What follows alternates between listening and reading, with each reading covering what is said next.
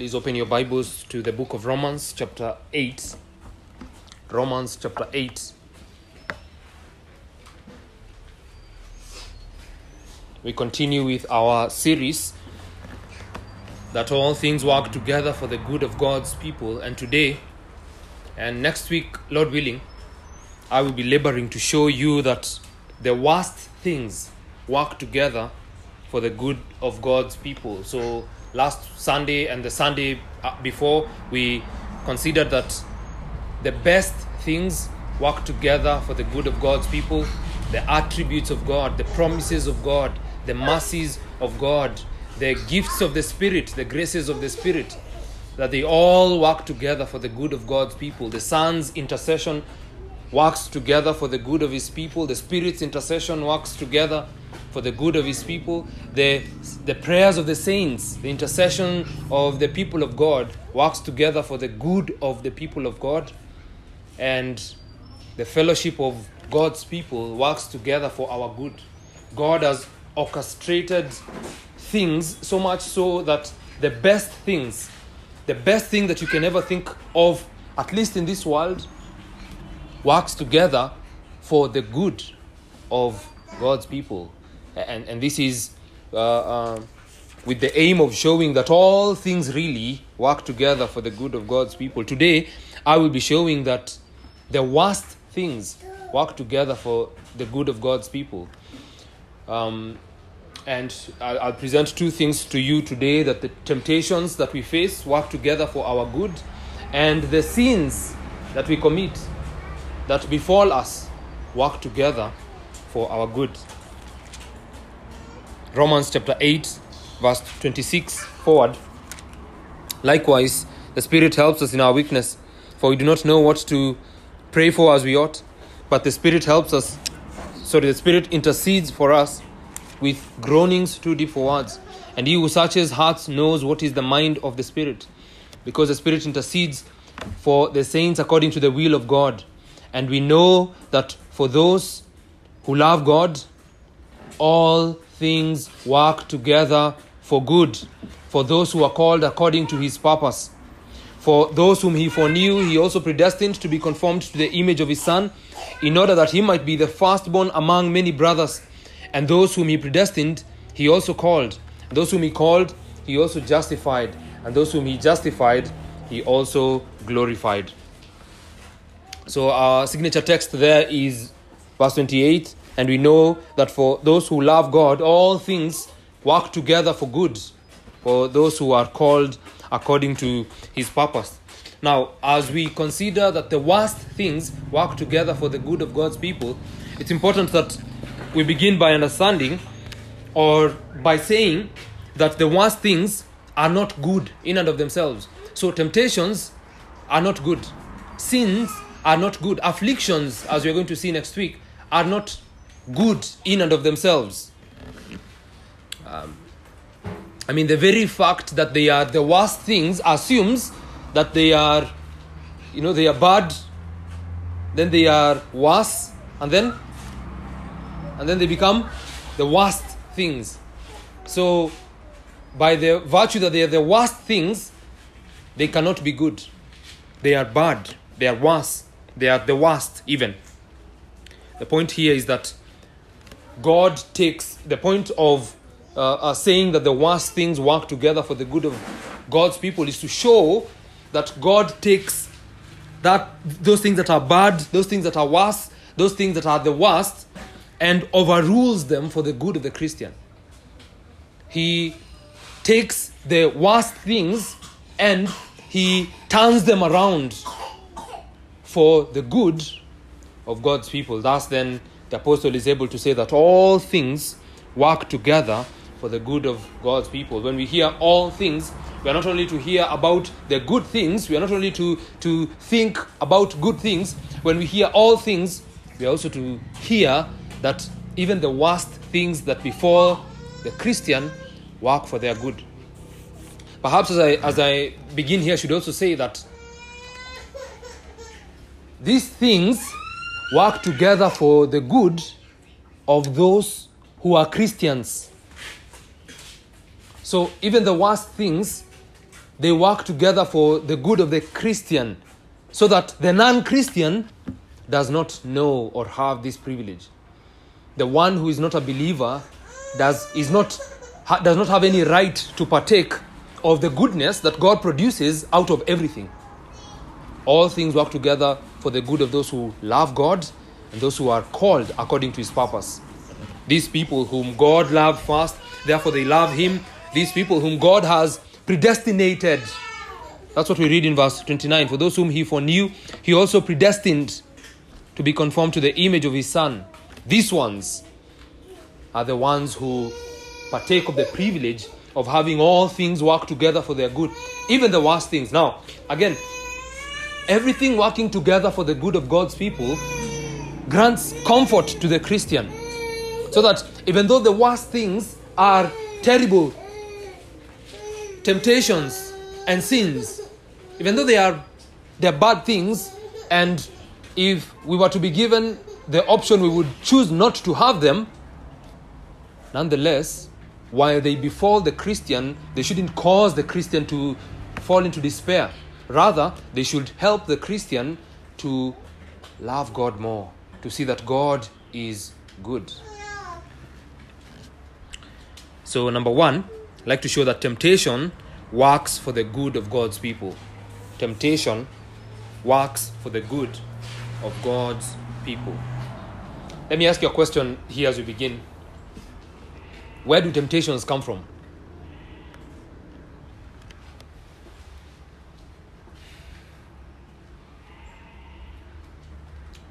Where do temptations come from? Yes? From the devil? Come from the devil. Job is tempted by who? By who? Come on, by who?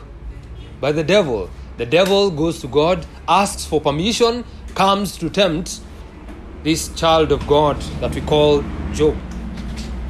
Ananias and Sapphira are tempted by who? Go to Acts chapter 5.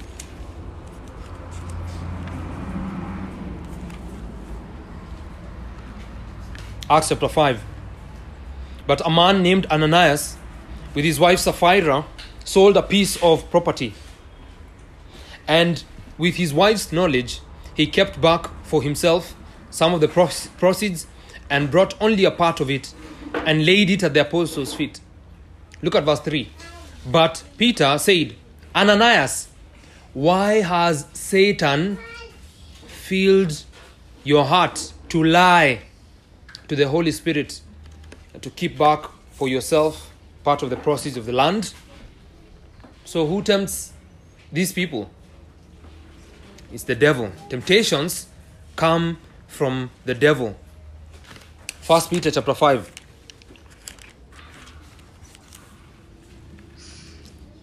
1 Peter chapter 5, verse 6.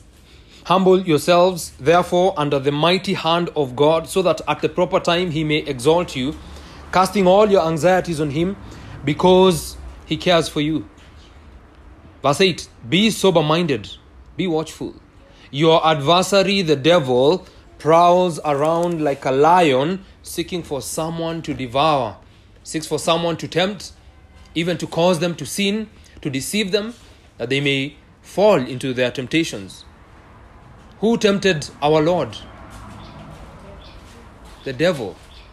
The devil comes to the Lord Jesus Christ after his 40-day fast, and he wants to cause him to sin. And so temptations come from the evil one. One last text there. 2 Corinthians. 2 Corinthians chapter 2.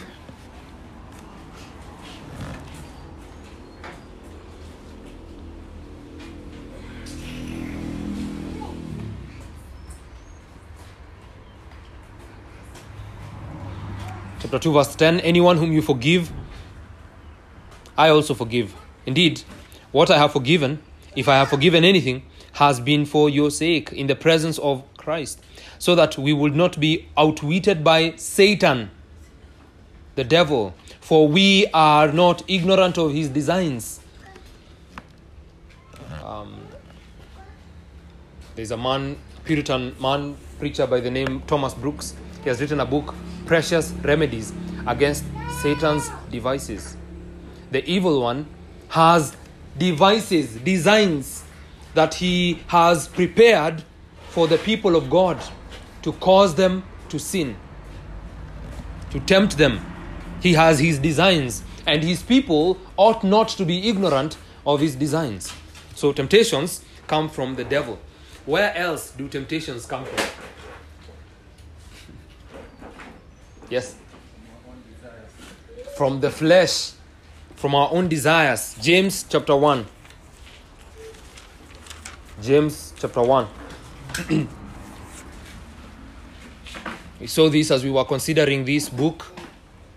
In James chapter 1, verse 12, we're told, "Blessed is the man who remains steadfast under trial.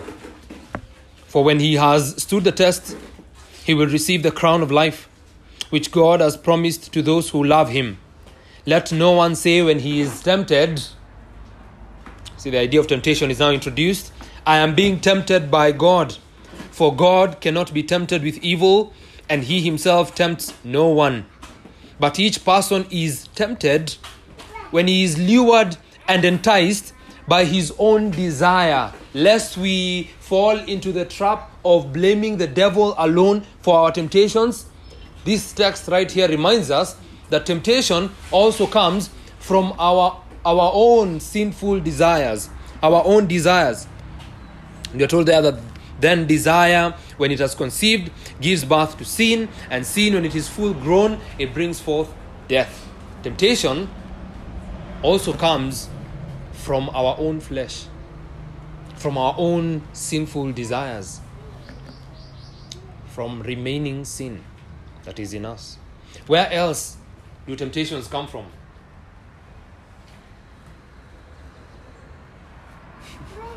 Should be easy having had the devil and the flesh. Where else? Yes? The world. So we have the world, the flesh, and the devil.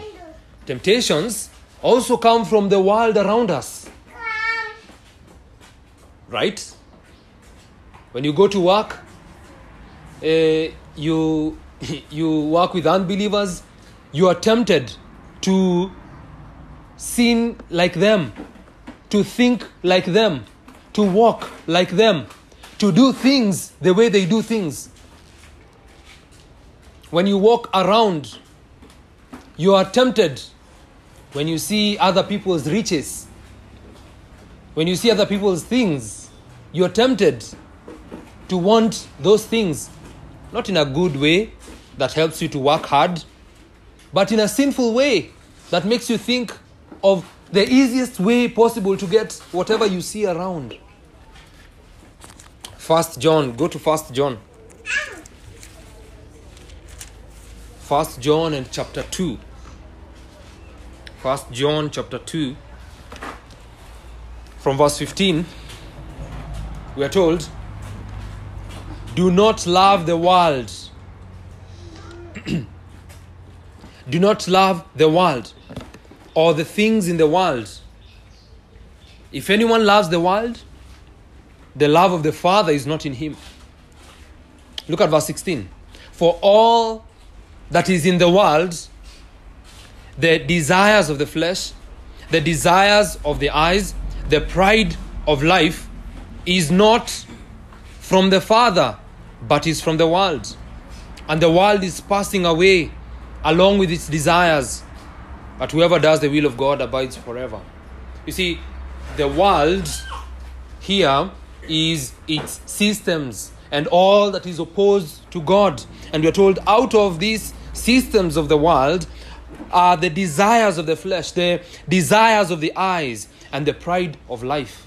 My friends, temptation does not only come from the devil, it also comes from our own flesh. Temptation does not only come from the devil and our own flesh, temptation also comes from the world around us. And thus then, as believers, we ought to be watchful as we walk in this world, as we have this remaining sin in us, and as the devil is out there, as we've seen, prowling like a lion, seeking for someone to devour, we should be watchful. We should be careful. Because these are the primary places where temptation comes from. Now, temptations, as we have already seen, are not good in and of themselves. So while we are considering that all things work together for the good of God's people, even the worst things, temptations being one of the very worst things, they're not good. Because they are promptings from the world, they are promptings from the flesh, they are promptings from the devil in the believer in order to cause them to sin, to go against God's law. And so these temptations ought to be rejected. They ought to be pushed back, if you will, with all our might. But then the question is, how does God work through these temptations for the good of God's people?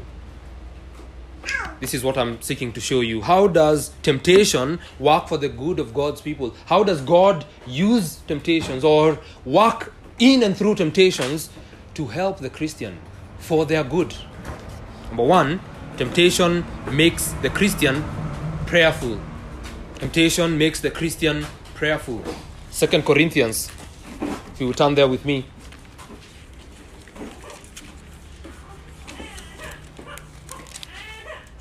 2 Corinthians chapter 12.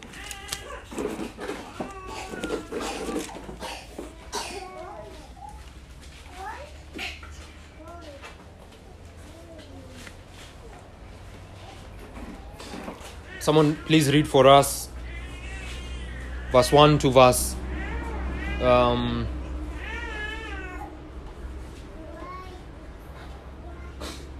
10.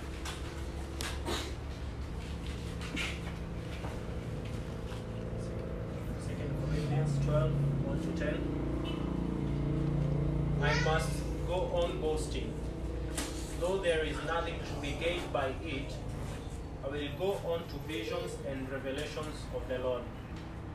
I know a man in Christ who 14 years ago was caught up to the third heaven. Whether in the body or out of the body, I do not know. God knows. And I know that this man was caught up into paradise. Whether in the body or out of the body, I do not know. God knows. And he heard things that cannot be told, which man may not utter. On behalf of this man I will boast, but on my behalf I will not boast, except of my weaknesses. Though if I should wish to boast, I would not be a fool, for I would be speaking the truth, but I refrain from it, so that no one may think more of me than he sees in me or hears from me. So to keep me from becoming conceited because of the surpassing greatness of the revelations, a thorn was given me in the flesh, a messenger of Satan to harass me, to keep me from becoming conceited. 3 times I pleaded with the Lord about this, that it should leave me. But he said to me, my grace is sufficient for you, for my power is made perfect in weakness. Therefore I will boast all the more gladly of my weaknesses, so that the power of Christ may rest upon me. For the sake of Christ, then, I am content with weaknesses, insults, hardships, persecutions, and calamities.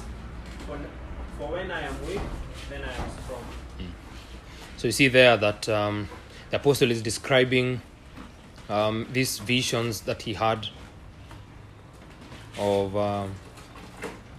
the Lord, revelations of the Lord. And he says that he was caught up to the third heavens.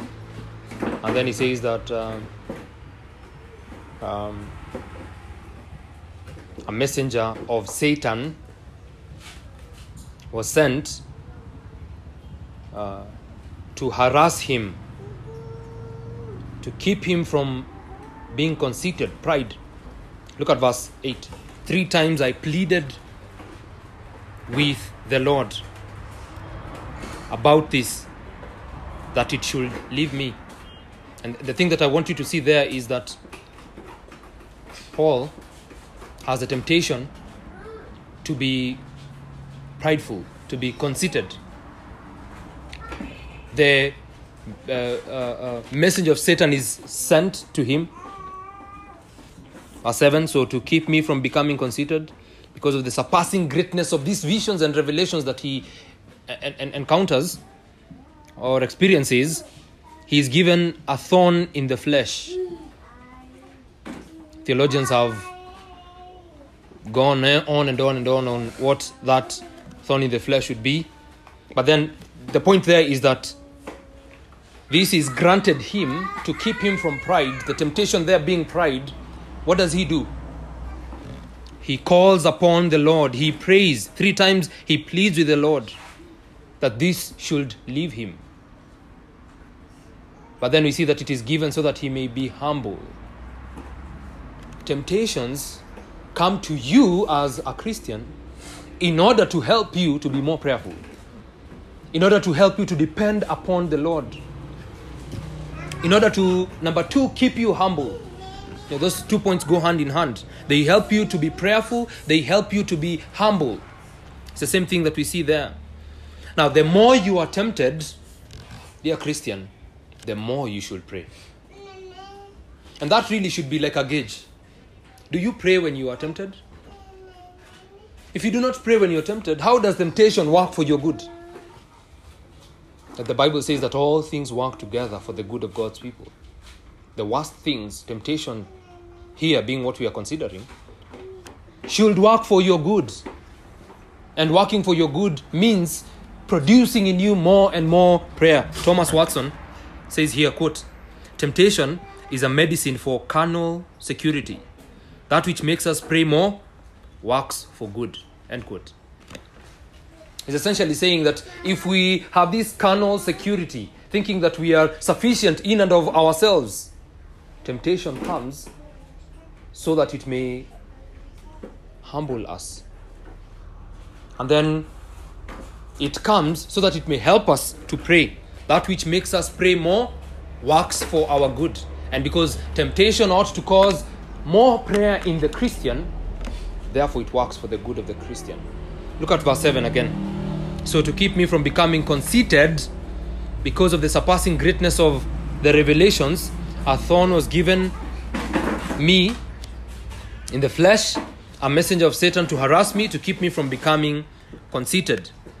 This happens to the apostle to keep him humble. Temptations work for our good by producing humility in us. Sometimes the temptations we get keep us humble, lest we think that we are better than others. You know that, eh? Sometimes as believers, because we do not sin in certain ways like others, we are prone to think, we are tempted to believe that we are better than others because others sin in a greater way than we do. Temptations come to us. The temptations that you face come to you for your good, to produce humility in you. And thus then my encouragement this morning is that you should take the temptations that you face and be more prayerful and be humble. Be brought to a place of humility. This works for the good of the Christian, the good of God's people, to cause them to be more like the Lord Jesus Christ, because He is the epitome of humility. Number 3, temptations make us search our hearts. Temptations make us search our hearts. How do we know that we are loyal to Christ? Let me ask. How do you know that you are loyal to Christ?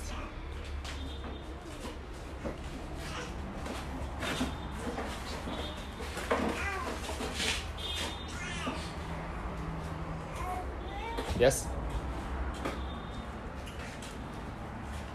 When you're willing to follow Him at all cost. Mm-hmm. Even at the cost of the things that you love. Mm-hmm. So the world, the flesh, and the devil bring upon us all these temptations. They want to cause us to be unwilling to follow our Lord. In other words, they want to cause us not to be loyal to Christ, rather to be loyal to them. Temptations work for our own good because they produce a particular loyalty in the people of God to their Lord Jesus Christ.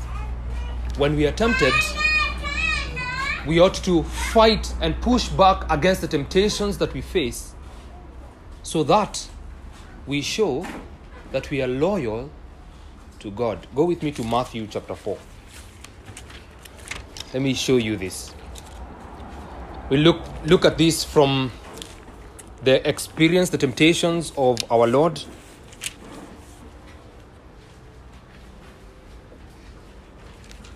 And I'd like you to look at this in a new light. I'd like you to see that the Lord Jesus Christ is absolutely loyal to his God. And this is why he's not going to sin. Now, before we look at this, think about Joseph. What is the primary reason why Joseph refuses to lay with Potiphar's wife? Yes? What's the primary reason? What causes him not to lay with Potiphar's wife? The shame will bring to the husband. No.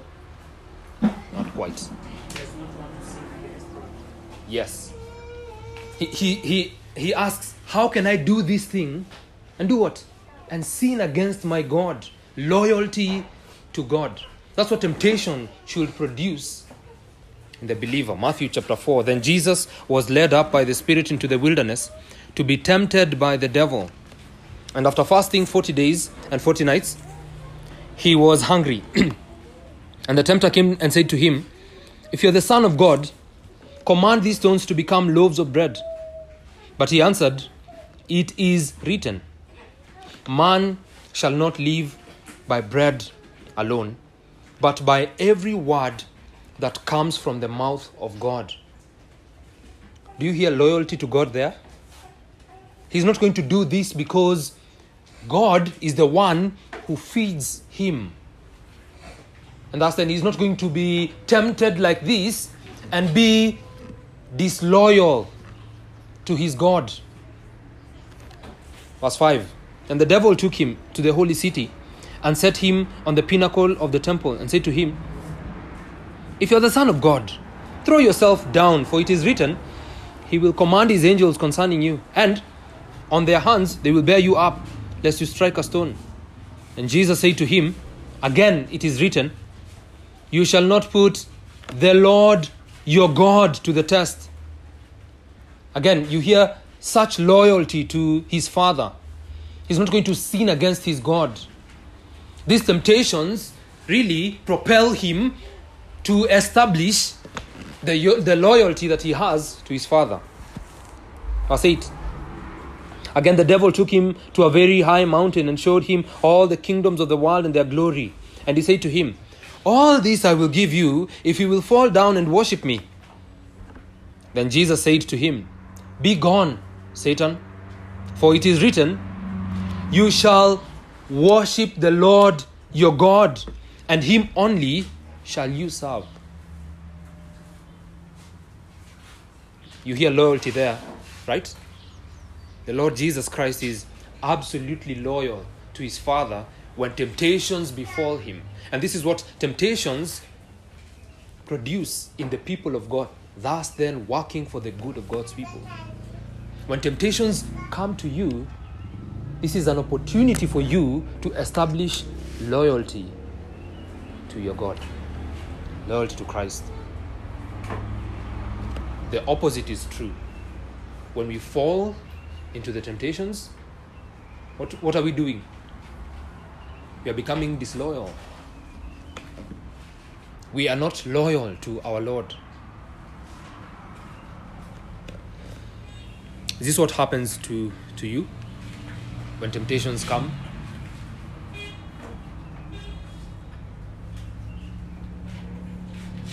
they should help us to search our hearts.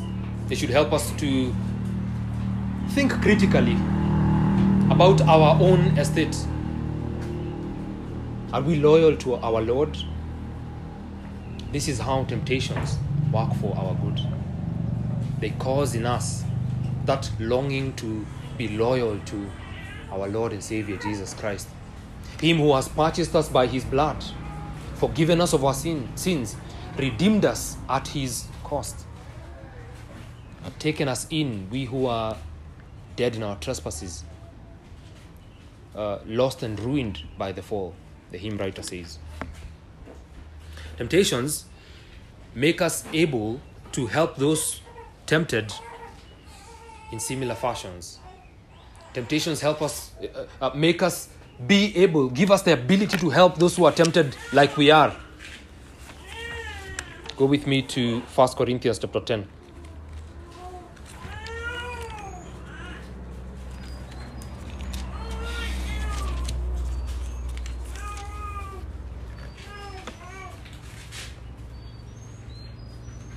Someone read for us verse 13.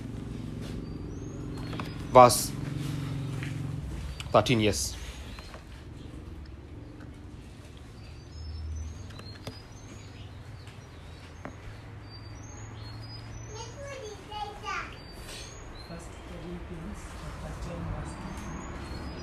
No temptation has overtaken you that is not common to man. God is faithful, and he will not let you be tempted beyond your ability. But with the temptation, he will also provide the way of escape that you may be able to endure it. Now look at that first statement there. No temptation has overtaken you that is not common to man. This is to say that really, believers are tempted in similar ways. That the things we go through, some other believer somewhere is going through the same thing. In fact, believers in the same congregation, same local church, go through similar things. That's why you have different people groups in the church. You have old men, young men. You have old women, young women. The temptations that the young women go through, old women went through them. Temptations that the young men are going through, the old men went through them. The temptation that as an individual you may be going through, someone else in the church is going through the same thing. No temptation, the Bible says, has overtaken you that is not common to man. Remember, the apostle is writing to who? Here? Yes?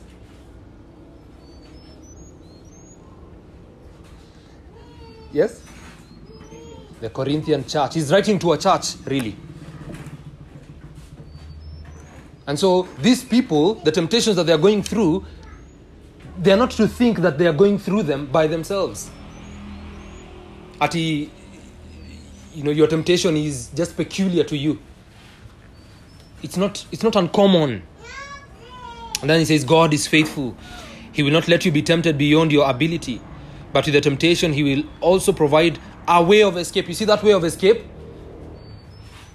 includes other believers helping you out of that temptation, because your temptation is not peculiar to you. And thus then, temptation works for the good of God's people by showing them that they are not going through it by themselves, that it is not theirs alone, that someone else somewhere in the church is going through the same thing that they are going through, that they may be helped, that good may come out of it. Let me show two last things because of time. Temptations make us long for heaven. You know this, When temptations come upon us, any true Christian knows that there is a desire that rises within our hearts. That desire to want to be with God, to want the Lord Jesus Christ to come back quickly. That's then the believer says, Come quickly, Lord. Come quickly, Lord. Maranatha. Temptations, lastly, make us take refuge in God's word. Temptations make us take refuge in God's word. They produce a dependence upon the word of God that only temptations can produce. When we are tempted towards riches, when we are tempted to whatever kind of sin, the word of God deals with it. And this is precisely why the devil is defeated by the Lord Jesus Christ. Jesus does not use any other means to veer off the evil one. Jesus uses the word of God. He immediately goes to the word of God. And in all the temptations that he faces, he tells the evil one, it is written. You see, really, temptation does not only produce prayer in the Christian, making them and causing them to depend upon God in prayer, it also removes or produces in them a dependence upon the word of God, because the word of God really is the sword. That is, it's sharper than the two-edged sword. It's able to pierce through the bone and the marrow. It's the word of God really that helps the Christian, exposes the evil in us and grants us the solution to it, to these evils, to these temptations. Is there any question or comment?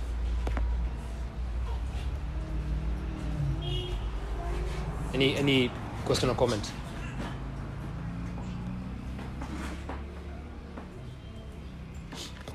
If I may ask, do you ever think that the temptations you face are working out for your good? More often than not, as believers, we go through the temptations that we go through, and we just go through them.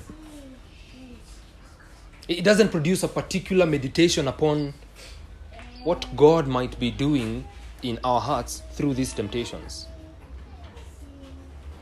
And that's then my encouragement to you as an application is, consider the temptations that you go through, that God allows them to befall you so that you may be helped. So that even though God doesn't quite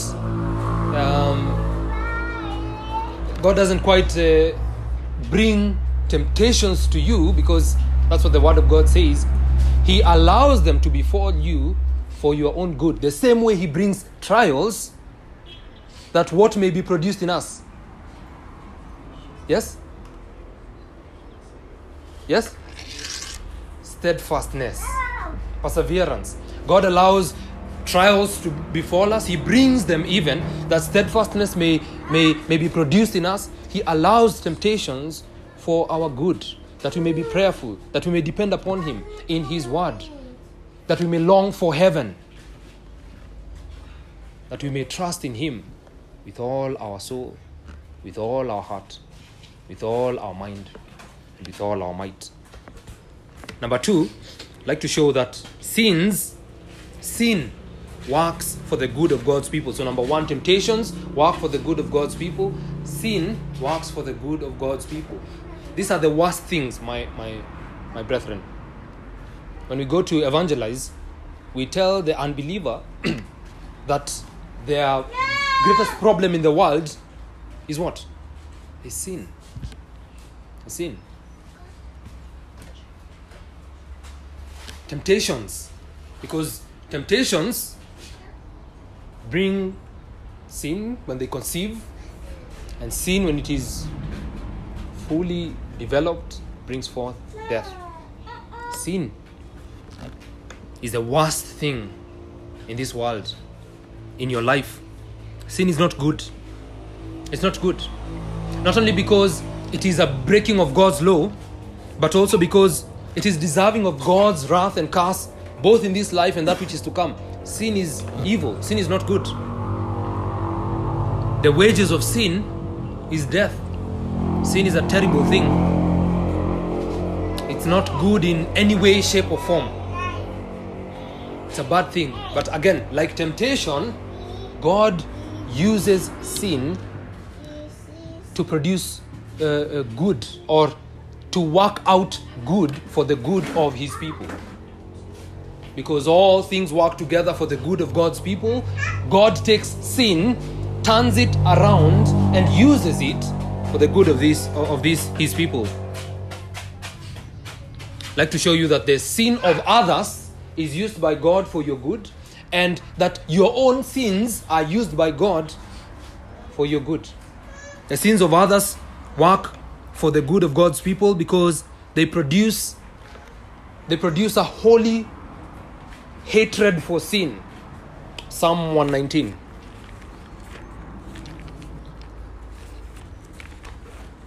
Psalm 119. Someone read for us verse 136.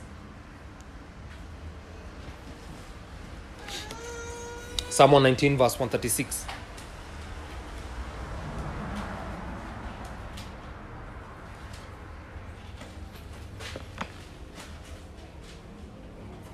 Psalm 119 verse 136. My eyes shed streams of tears because people do not keep the law. See, there's a holy hatred for sins, a holy sorrow, if you will, for sin. The psalmist says, my eyes shed streams of tear because people do not keep the law of God. The sins of others should produce a holy hatred for sin, a holy sorrow for sin. When we see others sinning, God uses that for our good by helping us and causing us to hate sin more. A question for you there. When you see others sinning, breaking the law of God, are you sorrowful? Does it cause you to hate sin more? Because this is how it works out for your good. This is how God makes all things, the worst things, the sins of others, to work out for your good, in causing you to hate sin more and more, in helping you not to be silent when you see evils going on. I was recently telling some brethren that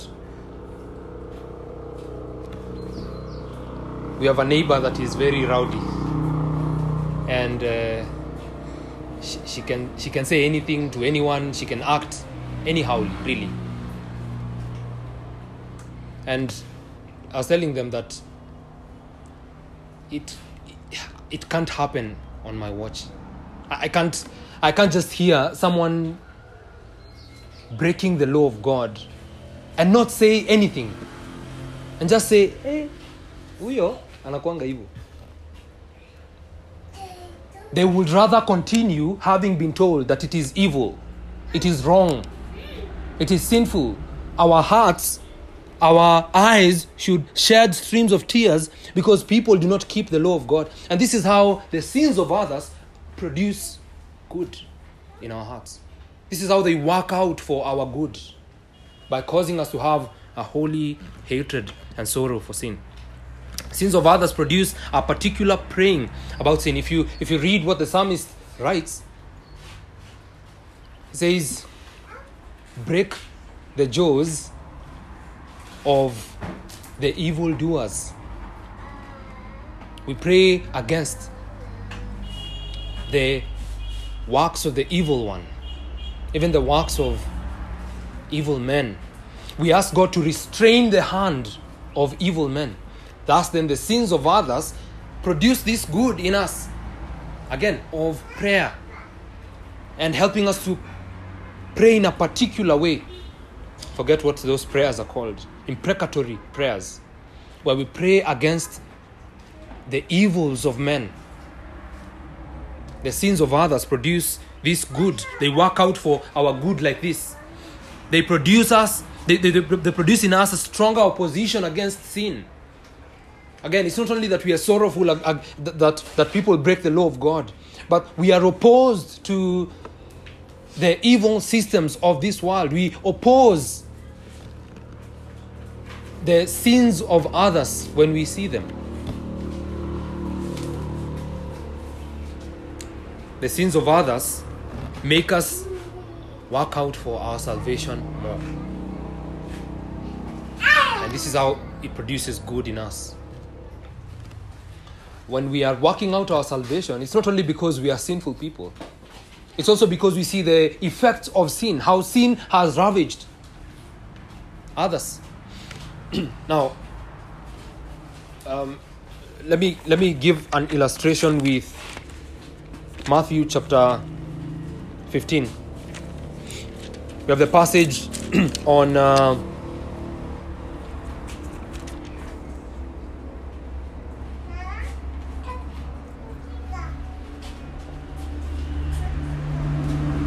church discipline. Sorry, Matthew 18. The passage on church discipline. And when others are being disciplined, the Bible says that it works out to produce fear in others. When we are disciplining others, you've gone to the sinful party, told them their sin, they refuse. You go with 2 or 3 others, you tell them their sin, they refuse. You bring it before the church, you tell them their sin, they still refuse to repent, to recant, to turn away from their evil ways. You excommunicate them, you grant corrective church discipline. What that does for the people in the church is it shows the seriousness of sin, and does what? And makes them work out their salvation even more. When you see someone else being disciplined for their sin, you work out your salvation, right? It's like being a parent. When you have multiple children and one of them does an evil, a disobedience, when you discipline them, what does it produce in the others? It produces fear, holy reverence for bad things.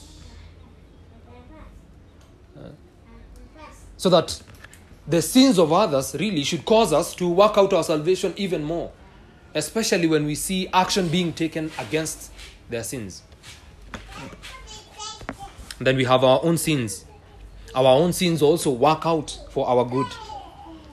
Now in this, I have to say that we are not to think that because our sins work out for our good, therefore we are to continue in sin. You know, you have that hyper-Calvinism that believes that if my sin produces good, grants God glory, why should I not continue in it so that God is glorified even more and more? That's not how we are to think as believers. Sin brings forth death. Sin brings the judgment of God upon the evildoer. And thus then it should be forsaken and shunned with all our might. But we are not to forget that even our own sin is used by God for our good. Now, how so? Our own sin make us hate the world. The sins that we commit, they make us to hate the world. They cause us to hate our flesh. And number 3, they cause us to hate the world. Now, this is what should happen in your heart if you're a believer. When you commit sins, rather than producing despair and you know that, what do you call it? That weak conscience that thinks that, oh, now God does not love me. God is going to punish me now. I don't even want to go before God to ask for forgiveness. You know, that's how we tend to be sometimes. Instead of producing that, the sins that we commit should produce hatred for sin. Hatred for the world, the flesh, and the devil.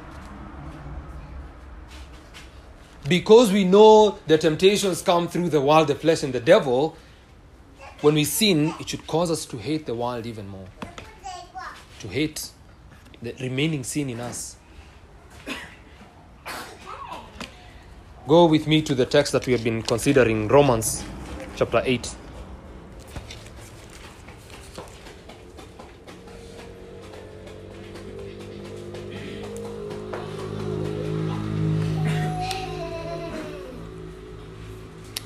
Chapter 7. Chapter 7. Paul talks about the battle that is within him. Because he is a Christian now, he says that while the law is good, once the law is granted, sin starts to follow him. It's as though the desire to sin is awakened in him. In verse 21 he says, "So I find it to be a law that when I want to do right, evil lies close at hand. For I delight in the law of God in my inner being. But I see in my members another law waging war against the law of my mind and making me captive to the law of sin that dwells in my members." Look at verse 24. "Wretched man that I am, who will deliver me from this body of death?" Produces a hatred for the flesh, for the sinful nature within us. Because as he says there, that which he does not want to do, verse 15, "For I do not understand my own actions, for I do not do what I want, but I do the very thing I hate. Now if I do what I do not want, I agree with the law that it is good. So it is no longer I who do it, but sin that dwells within me." He says it's this sinful nature within me. And it causes him to cry out, "Wretched man that I am. Who is going to deliver me from the body of this death? Who is going to deliver me from this evil?" It causes us to hate the devil. To know that the devil is our adversary. He is our accuser. He is waiting like this for you to sin so that he can accuse you. See how the people you've saved are living. See how they are going against your law. Isn't that what the devil wanted to do with Job? He wanted Job to fall so that he could run back to God and say, you see, it's because of the riches that you gave him that he was worshipping you. But God tells Satan, "This is my servant. I have declared him righteous. I have justified him. He is my righteous servant."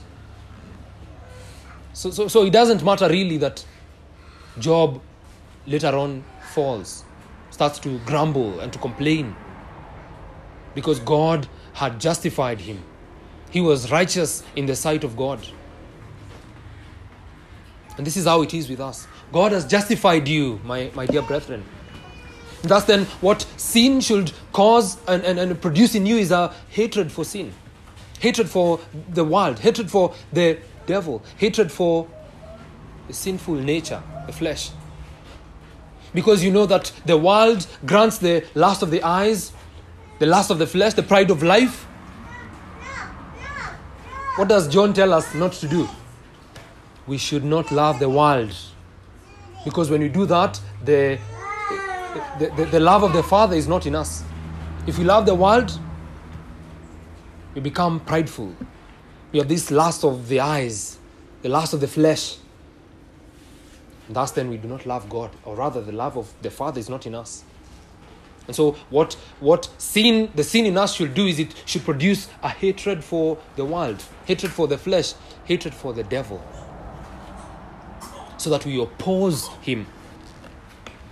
Our own sins should make us love Christ more. This is how they work out for our good. They not only produce hatred for the world, the flesh, and the devil, they also make us love Christ more. Our own sins make us see what kind of love is this, that the Father gives his only Son to take the punishment for the sons of disobedience. It makes us love Christ more. How could Christ love such wretched sinners like we? husbands are told to love their wives the way Christ loved the church. And the idea there is that Christ loves the church regardless of her state, regardless of our filth. So that our sins work out for our good by producing this love for Christ. When we see how he has loved us, our own sins, again, they produce in us a longing for the return of Christ. We want Christ to come back quickly, that sin may be removed from us. It's such a wonder that many who call themselves Christians today cannot imagine Christ coming back today. Right? True?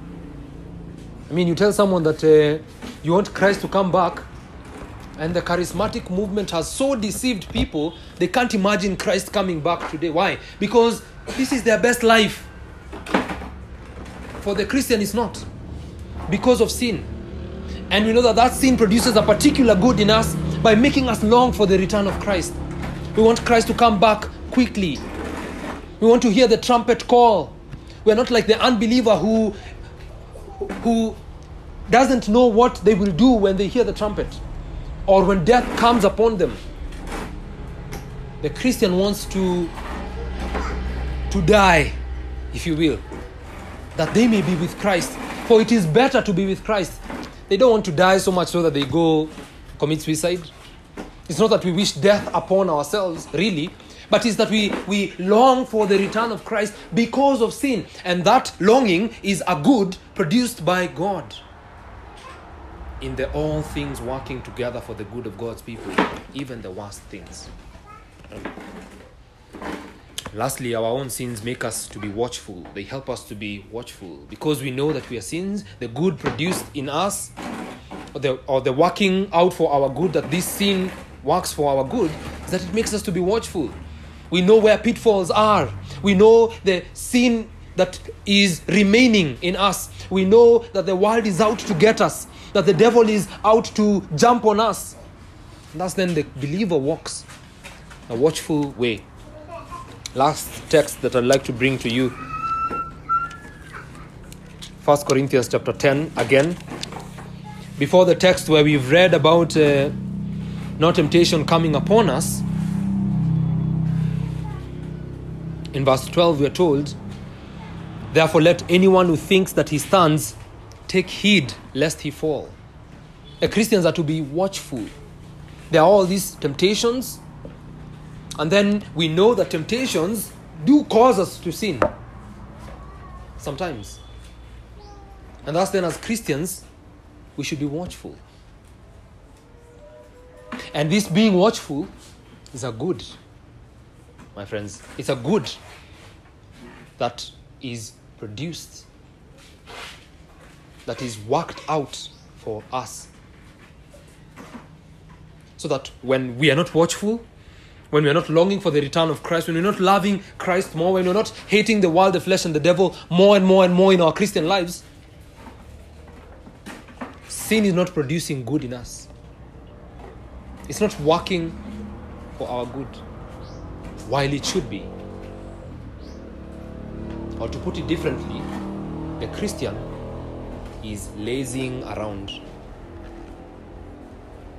They're not consciously aware of the fact that all things work together for their good. They're walking in this world blindly, which is what I do not want you to do. I don't want you to walk around blindly. I want you to realize that the best things that happen in your life, they work out for your good, especially your spiritual good. And even the worst things, they work out for your good, for your spiritual good. Produce good in you that is going to make you ready when the Lord Jesus Christ comes back. Sin does not work for the good of the non-Christian. This is the last thing that I want to say and repeat. Temptations do not work for the good of the non-Christian. sin does not work for the good of an Christian unless it is leading them to repentance and to life. Unless it is leading them to repent of their sins, to see the judgment of God upon them, to cause them to depend upon the Lord Jesus Christ. Thus then, all who are unbelievers are called to repent of their sins, to turn from their evil ways, and to turn to Christ. And they will be saved.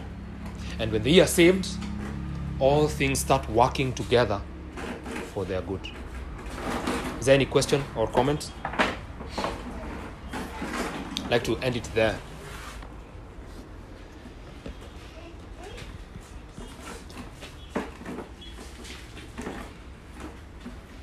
Any question or comment?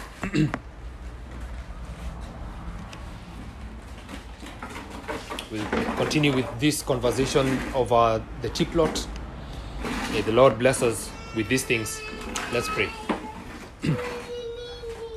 Father, we come to you this morning. We praise your name because you're working out all things for the good of your people. Those that love you, those that are called according to your purpose. We thank you that we see that it's not only the best things that work for our good, but it's also the worst things that work for the good of your people. Oh, may you make us aware of these truths, that we may see the temptations that we are facing as being brought by your omnipotent hand to work out for our good, to cause us to walk in your will, to grant an opportunity for us to exercise loyalty to you. Oh, how we pray, Lord, that you may help us to see that the sins that we commit, however evil they be, your omnipotent hand is working the evil in it, produce good in us and good for us, to the praise and glory of your name. Lord, keep us. Lead us not into temptation, but deliver us from evil.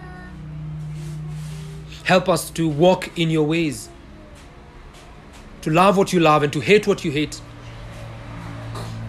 And grant that good may be produced in us out of all things that you bring to us.